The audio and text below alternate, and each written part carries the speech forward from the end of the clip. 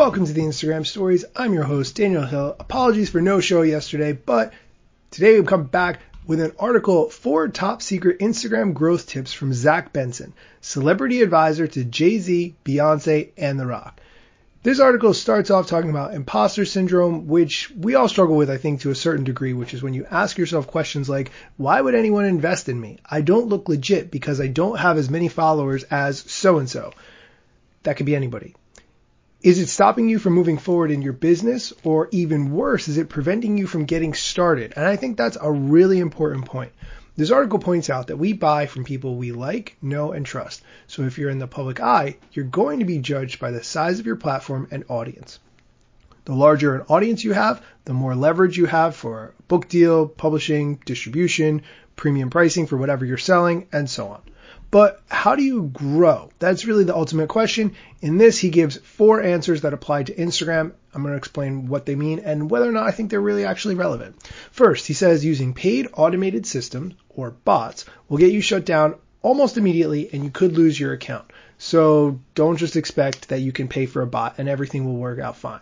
He also points out in this same number 1 tip that you can't just post and grow like you could in 2012, 2013, 2014. Obviously, it's very different in 2020 because the platform has become extremely saturated. Tip number 2, the only way to grow by thousands of followers per month is with shoutouts. Reach out to other influencers in your niche and ask them, hey, how much do you charge for a 24-hour post on your wall? He says the goal is to get an army of like-minded influencers to promote you and your content. When you get enough influencers promoting you in a short period of time, it hits the algorithm's boost due to the Explore page, and you can grow by thousands of followers per month.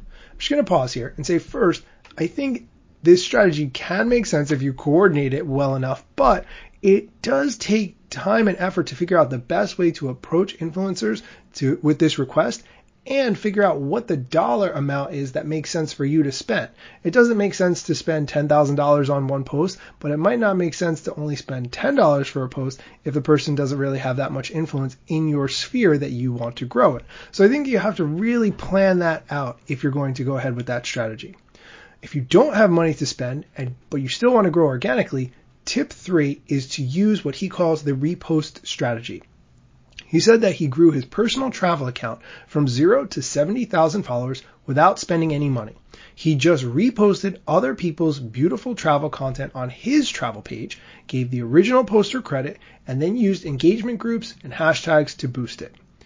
Speaking of hashtags, he says here to use the right ones, and this is something I do agree with.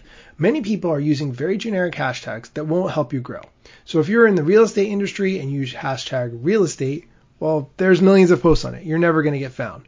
But if you use very, very specific hashtags, ones that are relevant to you and only have between 10 and 20,000 posts, you have a much greater chance of being seen. People aren't searching for those hashtags nearly as often, but the people who do are going to be very happy that they found your post.